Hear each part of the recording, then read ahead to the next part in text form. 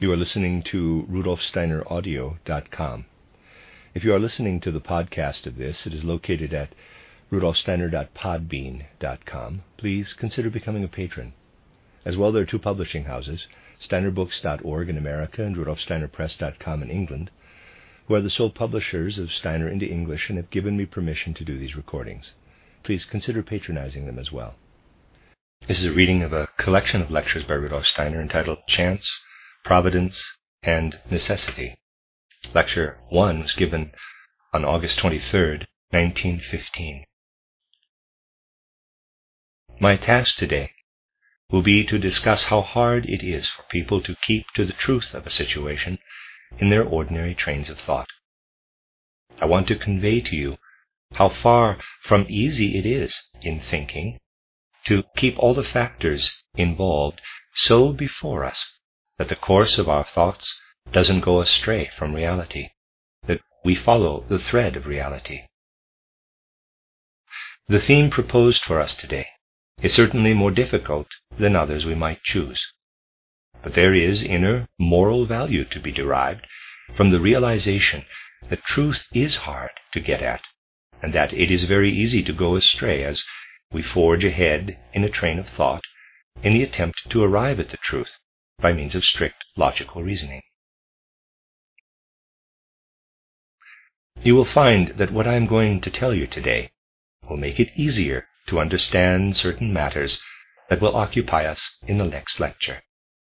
I will be speaking then about the important concepts chance, necessity, and providence.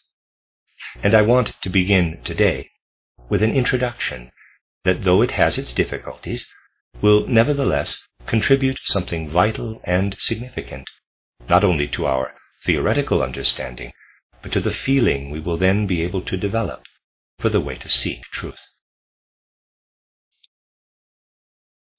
I have often had occasion to mention the fact that there is a contemporary philosopher by the name of Fritz Malter, who has written a titled Critique of Language.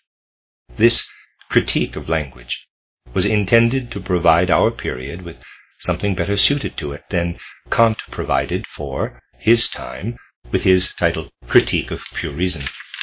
For Maltner no longer believes, if that expresses it, that people seek knowledge in the form of concepts. It is rather his conviction that it is fundamentally just language to which people attach their insights. He believes that they don't really have true concepts when they are thinking, but merely have what words convey, and that words simply suggest this or that to them. He pictures people as having certain inner experiences in connection with words, putting their faith in words, jumbling them up, putting them together, and deriving insights from these processes. This is a total misconception of the entire cognitive process, but one that was bound to emerge eventually in an age working its way through to the worst consequences of materialism. I want to convey just a sense of how Maltner came to hold this view by quoting a passage from his titled Dictionary of Philosophy, written after his Critique of Language. Since we will be concerning ourselves with chance, necessity, and providence, I will quote a passage from his article on the word, quote-unquote, chance. As I read it, you will see that the materialistic age has gradually learned to talk about certain things. I am not so much interested in touching on any theoretical aspects involved in what I'll be reading you, as I am in getting you to examine your feelings as you are exposed to what a materialistic philosopher of the present has to say on such a subject. I'd like to have you try to sense the way he speaks. He says of chance in his treatise on it, quote, "And it would be like going back to childhood and taking out of a magic package the surprises some kindly merchant had concealed in it," unquote. He believes that looking at all the things that happen by chance is like becoming a child again, and taking out of a magic package all the surprise is put into it by a kindly merchant. Quote, as though one were to keep on making God responsible, as Spinoza, Hume, Kant, and Schopenhauer did, unquote, is his sense of it. Trying to explain the world by ascribing everything to a kindly God would, in his opinion, be to regress to the state of a child, gradually discovering what some kind of merchant has hidden in a surprise packet. The child explores its content and comes upon one lovely thing after another. That is how Maltner sees anyone who, attempting to find a wise explanation of the phenomena of the world, makes God responsible by regarding him as the world's creator. And he goes on to say, quote, if one wanted to follow the example of Spinoza, Hume, Kant, and Schopenhauer in making Schopenhauer's elderly Jew, unquote, parenthesis, he calls him that because the term God of the Christians strikes him as unsuitable, close parenthesis, continue, quote, responsible for unscrambling this confusion of chance and purpose, close quote. You see, the type of expression into which a materialist lapses if he takes himself seriously. Of course, it is true that many people do not take materialism, which inevitably is also atheism, any more seriously than did the man who exclaimed, quote, as surely as God is in heaven, I am an atheist, unquote. But anyone who takes it seriously today has to ridicule Providence and similar matters. There is really no other possibility for those who have adopted materialism. Though Fritz Maltner is bound to give deep offense to our feelings and our sense of the fitness of things, I have brought him up because he is an honest, upright seeker after truth in the current materialistic sense. It is not my intention to do battle with individuals who are philosophers by profession, but rather with someone who comes to philosophy out of inner necessity, from a quite different professional background, and attains a certain degree of competency in it. For what one misses so greatly today in the way worldviews are evolved is a really serious coming to grips with what the various branches of science have brought forth up to the present. Fritz Maltner has really grown into a learned gentleman, enabling me, as I take him for my point of departure, and describe the difficulties inherent in the search for truth, to base my commentary on the thoughts developed by a very learned, very brilliant man. I am not basing it on what just any person thinks, but on the thinking of a very scholarly, clever man. To begin with, I must take a very simple concept to show you at hand of a very special example from Maltner's work how hard the search for truth is. You all know that there has long been what is called in mathematics the calculus of probability. It's quite easy to grasp the principle involved. Let's assume, for example, that you have some dice. I don't want to lead you astray into gambling with them, but let us say you have some dice. You know that they are so arranged that there is a single dot on one side, 2 on another, and so on up to 6 dots on one of the 6 sides. If you roll these dice, they can turn up any one of the 6 sides. There are 6 possibilities. Now you can ask what the chances are of turning up a 6. You might really want to know what the chances are of getting a 6 when you shake the dice cup and throw the dice. The mathematician makes his calculation and says there are 6 possibilities. There is thus 1/6 of a chance of turning up a 6 on a single throw. You see how unlikely this possibility is. You would have to run through all 6 possibilities to be certain of a particular outcome.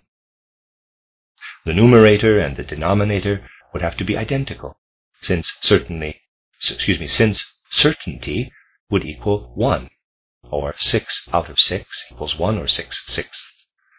Probability is therefore 6 times smaller than certainty in throwing dice. Now, we can pursue the matter further and ask what the chance is of throwing 2 6s. if 2 dice are thrown. This can also be calculated. You will get 1 divided by 36 if you calculate as follows. Throwing a 1 with 1 dice, you can get anything from a 1 to a 6 with the second.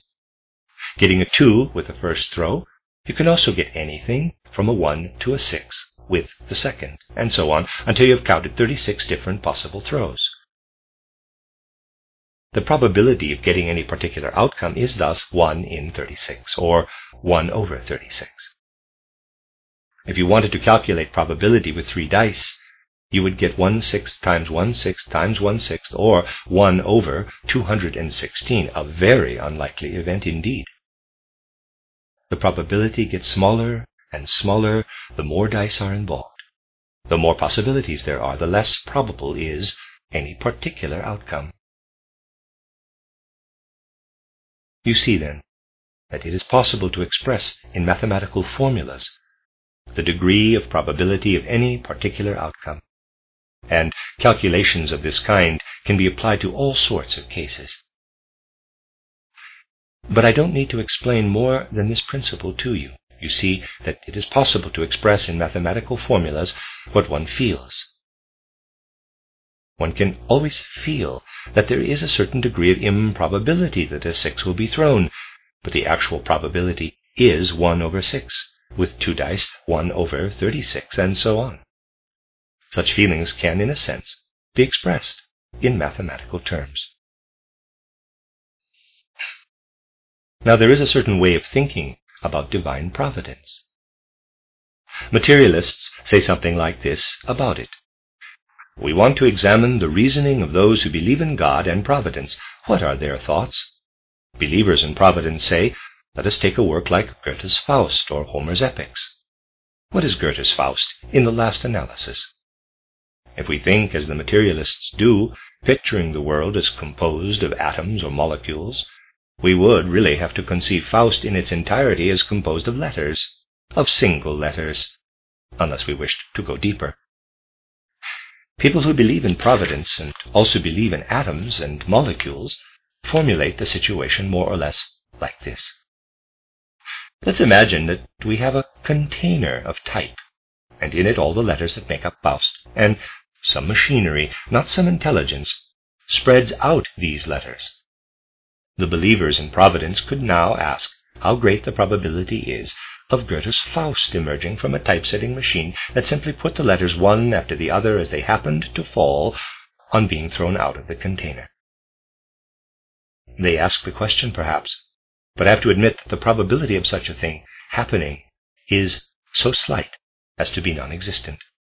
One cannot assume that a haphazard scattering of type could possibly result in a chance, Voltaire's His Majesty chance, printing of Goethe's Faust. Since this can't be the case with Goethe's Faust, we can scarcely think that this world, which is much, much more gloriously put together, could have been flung down so thoughtlessly and simply. This is approximately how a person with the current atomistic outlook would think if he could not avoid accepting providence as necessary in the scheme of things, because of the impossibility of the world's having put itself together out of chaos. Now, Fritz Maltner is a thorough gentleman, so he has let himself in not just for producing this train of thought, but for correctly calculating how improbable it is that, for example, Goethe's Faust could have originated from a mere scattering of the letters it consists of. He has really figured it out, and I want to show you how he did it. He makes a fairly thorough job of it. He says, long quote, God's existence is proved by the fact that the world's beauty and order are just as improbably the product of pure chance, achieved without purpose on the part of a creator, as we would regard the production of Faust as a consequence of upsetting a huge container of type and an accidental arranging of the letters and punctuation in the sequence found in Faust. The improbability of such a production is truly vast, beyond anything fantasy could conjure up. even if one disregards the utterly nonsensical assumption that letters could arrange themselves into sentences and assumes the probability of an immeasurably favorable special case. Something, say, along the lines of a German typewriter or typesetting machine getting into the hands of a Chinaman who, totally unfamiliar with the German language and letter symbols, nevertheless experiments tirelessly with the keys for weeks or months, handling the machine correctly, with the result of this mere experimenting producing Faust. Close quote.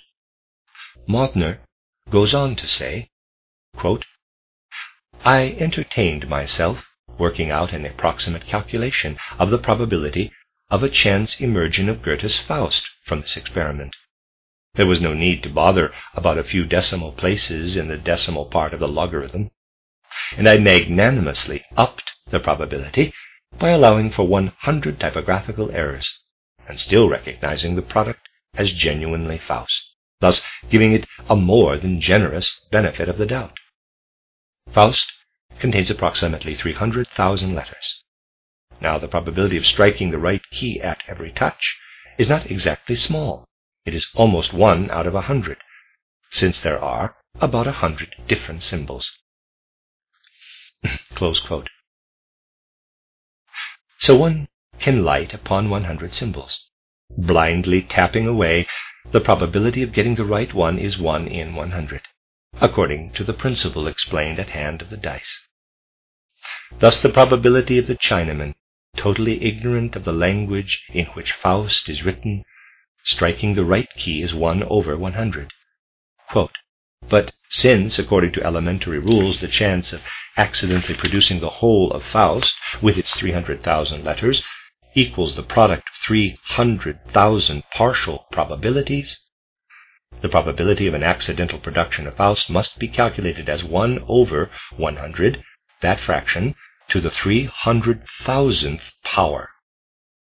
Close quote. You see, the probability of Faust coming into existence in the above way is not 1 over 6 or 1 over 36 and so on, but equals the fraction obtained by dividing 1 by 100 times 100 times 100 and so on until we have done it 300,000 times. That is a fraction with a gigantic denominator, as you can see. In other words, the probability is exceedingly tiny. Mautner continues, quote, we have here a fraction whose numerator is 1, whose denominator consists of 600,000 digits. Even the conceptual power of the Indians, unquote, parenthesis, which Mautner rates very highly, close parenthesis, continue, quote, even the mathematical genius of Archimedes is not up to grasping so vast a denominator. There is not even a name for such a number. The Greeks and the Romans were right, then, when they considered the chance production of any organized whole as extremely improbable. Here we reach the limits of the possible. Close quote. But only for human conceiving, he means. But only for human conceiving, he means. One cannot obtain Faust this way. Again, quote, and the Greeks and Romans would also have concluded that the meaningful production of a Faust on the part of a creator could most probably, or even quite certainly, equally prove the existence of a world creator, if the whole proof or metaphor or line of reasoning were not so unspeakably foolish. I could never even bring myself to believe that the marvelous build of a mosquito could be the product of chance in a materialistic sense. The chance material production of a mosquito is just as improbable as that of Faust. Darwinism has not really lessened the incomprehensibilities, but the headwork on the part of a God who would have had to organize not merely 3 times 100,000 elements or letters with repetitions, but all the elements that make up the cosmos an endless number of times with repetitions is, if possible, even more improbable for human conceiving, and we really have no other, than a chance production of Faust. I have no wish to extend my calculations to figuring out the degree of the improbability of a world dominion and providence. Close quote. You see what tremendously learned reflections one can engage in. You will have thought them quite learned enough to arrive at the logical conclusion. What must God not have had to keep in mind if he wanted to put the world together out of all its elements, if producing Faust out of an upset typecase, or the chance striking of typewriter keys, represents such an improbability as to be practically out of the question. Therefore, says Maltner, both the concept of chance and that of divine providence are inconceivable. For if the degree of probability in the case of Faust is so minuscule, one can certainly not presuppose in the world's case that it could have been the chance creation of an upsetting of a cosmic typecase, so to speak. But then, one can just as little presuppose God, for what wisdom would he not have had to possess to build the world out of all its elements? So one can take neither God nor his majesty chance for granted. Maltner therefore maintains that neither has validity, that all that is involved here is just concepts and language, and people deal with them as they do with languages themselves and with translations, and he calls this a critique of language. We have here a truly incisive train of thought indeed, pursued with a great deal of effort. It leads to two alternatives. One has either to presuppose that the world came into being by chance, an exceedingly tiny probability, of course, or still less credibly, to conceive of a kind God with a head so full of wisdom that he could use it to build a world out of chaos. Now, since we are concerned in spiritual science, not only with getting to know things, but with thinking correctly, taking into account all the factors involved in developing a sound train of thought, let us examine this particular train of thought in a way commensurate with the serious approach of spiritual science. Let us review again the proposition that the probability of Goethe's Faust, resulting from a jumbling up of the contents of a typecase, is so infinitesimal as to be represented by a fraction with a numerator of 1 over a denominator consisting of 600,000 digits. The probability of the world's coming into being as the result of a similar accident would of course be infinitely smaller. But the fact is that Faust did come into being in its entirety. Now, did this happen because the good Goethe, not the good God in this case, had in his head the laws whereby, according to the principles of typesetting, 300,000 letters taken from the typecase could be set in soldierly rows to eventuate in Faust? Was Goethe thinking of the right way to reach into the container to get hold of the right letters? Certainly not. When we think of the origin of Faust, we don't picture it as having anything to do with selecting type. The creator of Faust proceeded quite differently. It would never have occurred to him that Faust could have resulted from the placement of 300,000 letters. It was totally unnecessary for Goethe to know that Faust could be composed of 300,000 letters, and yet he composed it. We might, on the one hand, and indeed we even must, picture a chaos, with things in a state of utter disorder, but conceive, on the other, of a good God, with all the various laws in mind according to which he would arrange the world, exactly as Goethe would have done if he had been set before a typecase to bring forth his Faust. But neither God nor Goethe went to work in this fashion. What we have to picture going on in God's soul has nothing whatever to do with the whole train of thought about composition, any more than such an incredibly cleverly conceived composition applies in the case of the creation of Goethe's Faust. In other words, this whole train of thought leads to absurdity. It is brilliant, it is well-reasoned, it is conscientious, all these things, yet it ends in absurdity. That comes of a conscientious person engaging in a train of thought and pursuing it, but losing sight of the actual factors that could have led to a sound conclusion. This is a much more important matter than we might suppose, for it demonstrates how extraordinarily difficult it can be, no matter how scientifically one proceeds, to avoid losing sight of reality as we pursue a train of thought.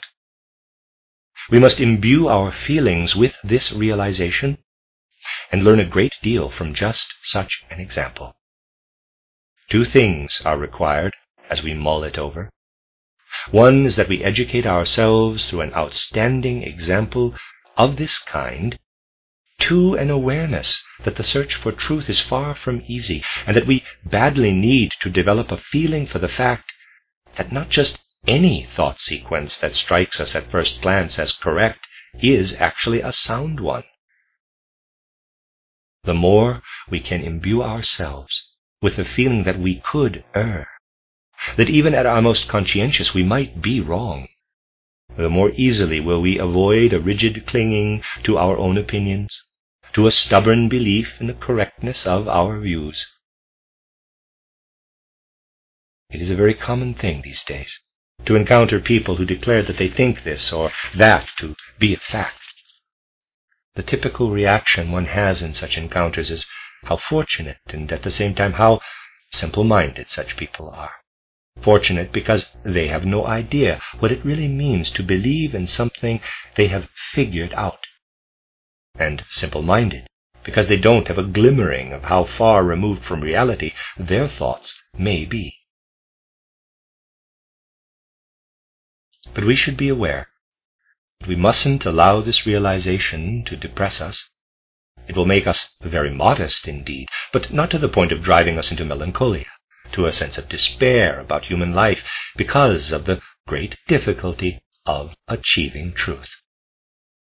For we know that the life of the human soul is unending and must be a quest, that it may even be due to a wise ordaining that the quest for truth is so difficult. And we will find that life rests upon this fact. It would be the death of our souls if the quest for truth were easy, if those people who say they have found out how to arrange things in a way to make the whole world happy were right. If, confronted by the world's complexity, it were such a simple matter to discover truth as most individuals believe it to be, that would mean the death of the soul. For the soul's life depends on our inability to find any access to the totality of truth. It requires a long, slow search for truth, and the preservation of a profound degree of modesty as one progresses in it, step by step. Error is the more likely, the more comprehensive the truth we seek. So it was natural for even one of the most learned men to fall into childish error, such as that demonstrated in connection with solving the cosmic problem of chance and providence. But dismay and depression over the fact that truth can be discovered only with such difficulty cannot touch us if we bear in mind that life derives from our having to seek truth. The quest is what matters. You might say, well, if it were to mean the death of the soul not to have to search for truth, that fate is surely going to claim us now, for we have currently reached a high point in human evolution in the lack of feeling for a true quest for truth. In the whole course of history, there have never been more people with programs, more individuals who believe that they can solve the whole cosmic riddle with a word or two. So we do have the very outlook right now that can be described as leading to the death of the soul. And it would indeed mean the death of the soul if what these program people think were true. But it is not true, fortunately. The thinking of people like Fritz Mautner, and I'll spell that, it's Mautner, Fritz Mautner, is more typical than one might assume, and there are many of them. The volumes of his titled Philosophical Dictionary are a perfect example of the current outlook. They really reflect the way most people think who, aren't interested enough in freeing themselves from the trend of contemporary thought to move in a direction such as spiritual science has taken. People like Maltner say, we come, on the one hand, to the untenable concept of a world that has come into being by chance, for this has the degree of improbability I have been demonstrating. But the alternative concept of an all-wise God is just as untenable, since our human minds find it impossible to credit the existence of a God, a good God, who created in his head everything he needed to assemble out of the initial chaos. Let me read that sentence again, But the alternative concept of an all-wise God is just as untenable, since our human minds find it impossible to credit the existence of a God, a good God, who created in his head everything he needed to assemble out of initial chaos the various quote-unquote letters that compose the universe. Maltner believes that people used to make do with concepts like chance and providence, but that we have now advanced beyond them, since we realize today that they have no cosmic significance, no objective meaning. As mere fragments of our human minds, they hold meaning for ourselves alone. They are judged entirely on the basis of whether they are presently applicable to the world at large. People like this always say, look, how childish people used to be. They talked on the one hand of divine providence and on the other of the concept chance. We must recognize the fact that both concepts exist only in the thoughts of human beings and are not even remotely applicable to the world. And on what do they base this judgment? They say, when we survey the whole range of philosophical thought, the philosophical procedure followed by many philosophers, and Maltner has really sat down and studied the world's philosophers and is as familiar with all of them as anyone can be in a single lifetime, we see what trouble they took to arrive at concepts. But all these are just human concepts. They can't be applied to reality. There is no reality in the concept of divine providence. And Maltner's article on chance ends with the statement that divine providence, the cosmic order, cosmic harmony, and the beauty of the world used to be looked upon as concepts in the following context. Quote, yes, there are elements of chance in the world, but the world is also endowed with order and beauty. Close quote. And Maltner ends, quote, but we realize that the concept of chance is man-made, and so are the concepts of beauty and order, of God, of causality. Close quote. We know, in other words, that they are all of human origin and lack objective applicability. Quote, thus it is the height of literal-mindedness even to ask the question whether chance or God is the origin of universal order and beauty, and worse, to try to answer it with a childish simile. Close quote.